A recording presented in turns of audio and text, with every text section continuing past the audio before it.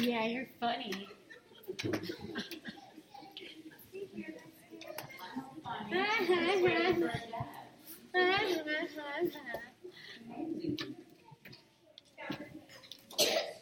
and Mrs. Kaplan? No. Join me? I know I say no to you a lot, but you know. No, that's fine.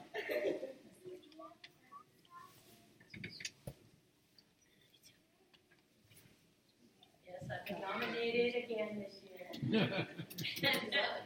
I did, that's my favorite thing. Speaking of large, it is. Anyways, this is a small token of your commendation, and thank you to both of you for What did you win? all the hard A work gift card for that you do coffee. throughout the year, all the love that you show me the work of God. And you guys.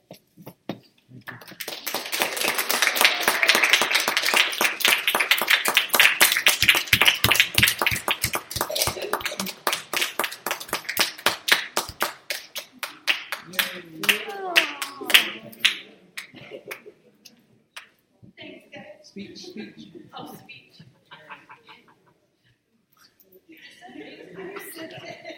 Thank you guys very much. We love you guys very much. We're very blessed to be here and have an amazing church family and all of you guys. So we are grateful to be here, and we pray that the Lord and the Salvation Army will keep us here as long as possible. Amen.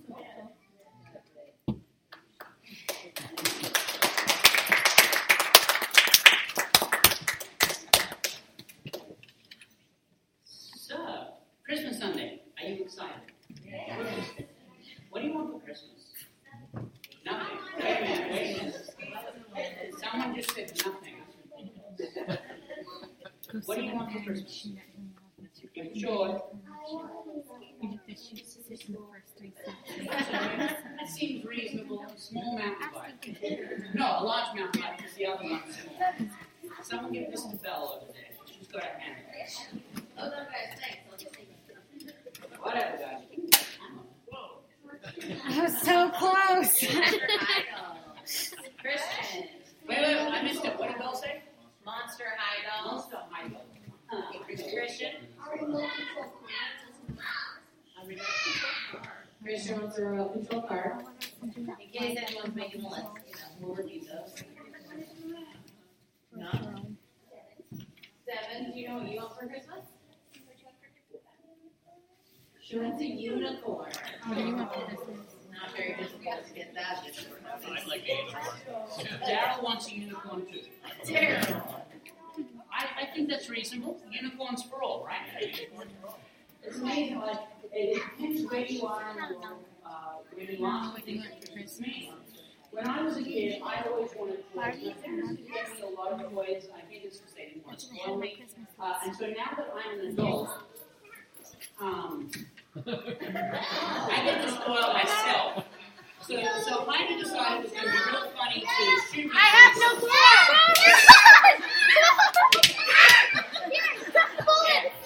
Now, my father-in-law said to me that he was going to come in my sleep through the sermon.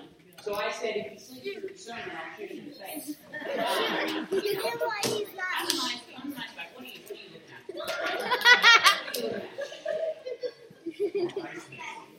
See, Christmas is this really interesting thing. Is the world feels it as a time of friends and family, and it's a time of getting together, and some people eating, and some just drank coffee during the sermon.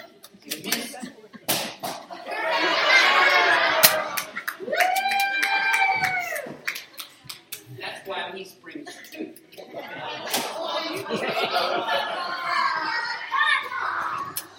So here's what's really interesting. Christmas can't be about fun and games. It should be, and it should be about friends and family and getting together and maybe eating some good things and some food. And I know that's what I'm planning on doing on Christmas morning: is eating and maybe sleeping and maybe playing my Xbox just a little bit. It's okay, go sit down, guys. The kids are terrified and hiding on the pews. As they should be.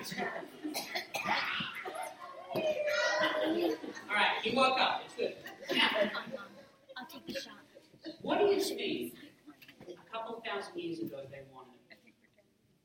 See, we take this story of Jesus and Christmas for granted because we're 2,000 years removed, but you've got to remember that 2,000 years ago you had the Romans had subjugated the entire nation of Israel. And instead of getting freedom, they instead were suffering under taskmasters. They didn't want uniforms, they didn't want a new mountain bike. What they wanted was freedom. It's interesting, how many people know the story of the three wise men? I make fun of the three wise men every single year. Just because, come on, gold, frankincense, and myrrh. Like, this is a baby, this is not a mountain bike, a unicorn, or a toy, right? This is, why would you bring a baby gold, frankincense, and myrrh? I've got a friend, and I'm actually stealing all of my content this morning from him. His name is Sid Salcido. He's an officer in the Salvation Army. He's actually serving overseas, I want to say in Lithuania, in some foreign country. And he wrote this incredible article on Facebook, which I'm completely stealing from my sermon. And it starts with this, is that there's this guy in the Old Testament called Daniel. Who knows Daniel? He's the lion den fame. All right, a couple people know Daniel. He's the guy who was praying.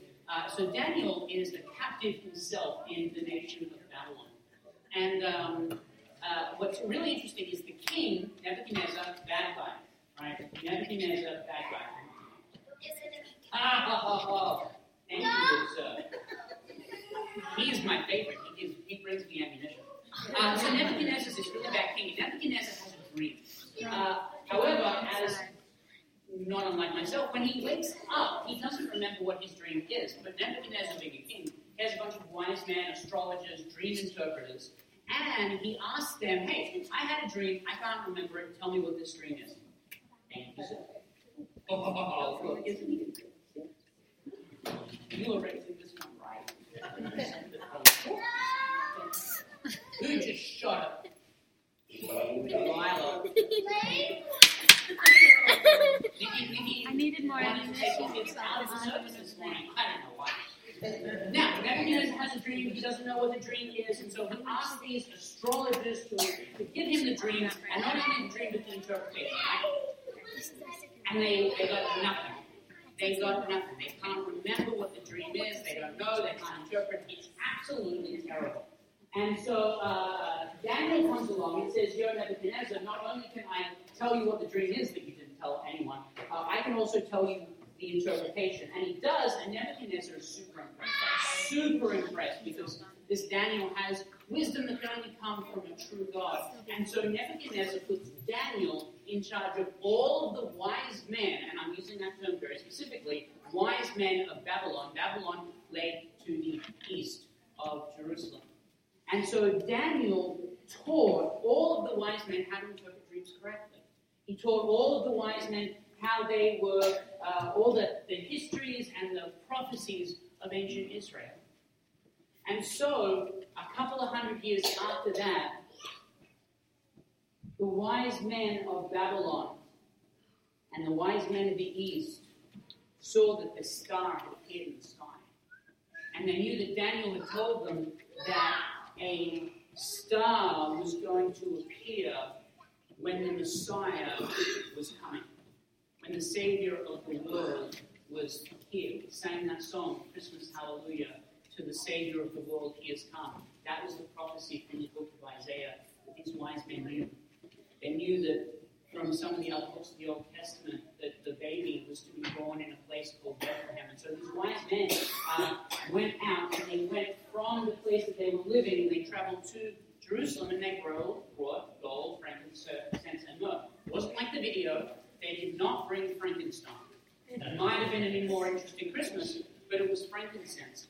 And what I found really interesting was the temple of the Lord that was built in Jerusalem, that was actually sacked by the Babylonian Empire. They came in, they took everything out of the temple of God.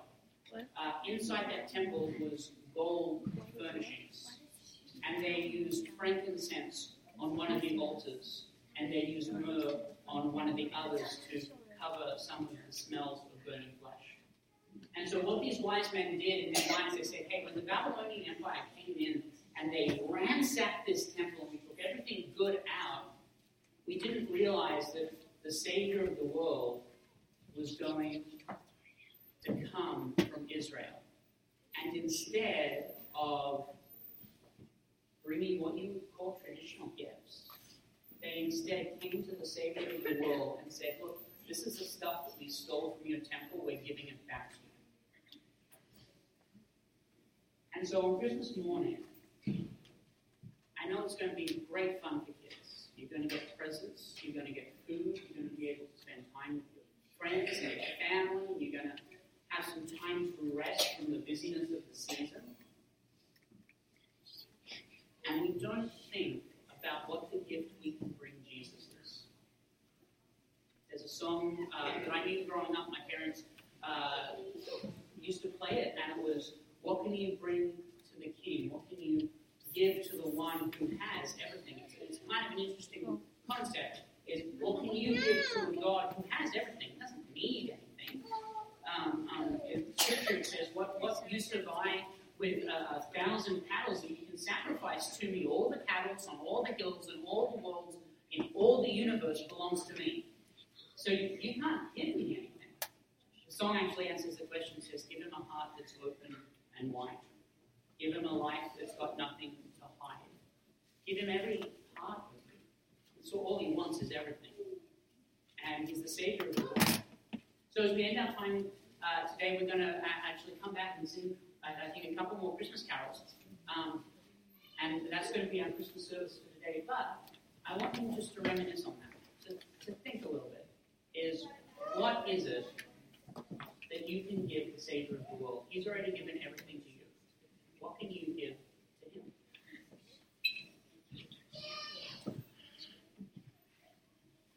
Very disappointing to Lila. I gave her that whistle, and she's pointing it at me.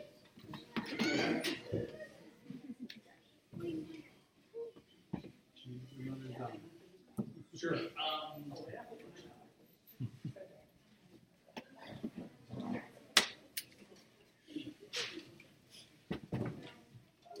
Who's asleep?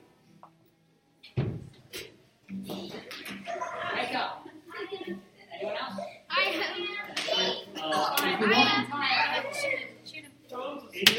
In your songbook, we're going to take out the songbook. What child is this? Number.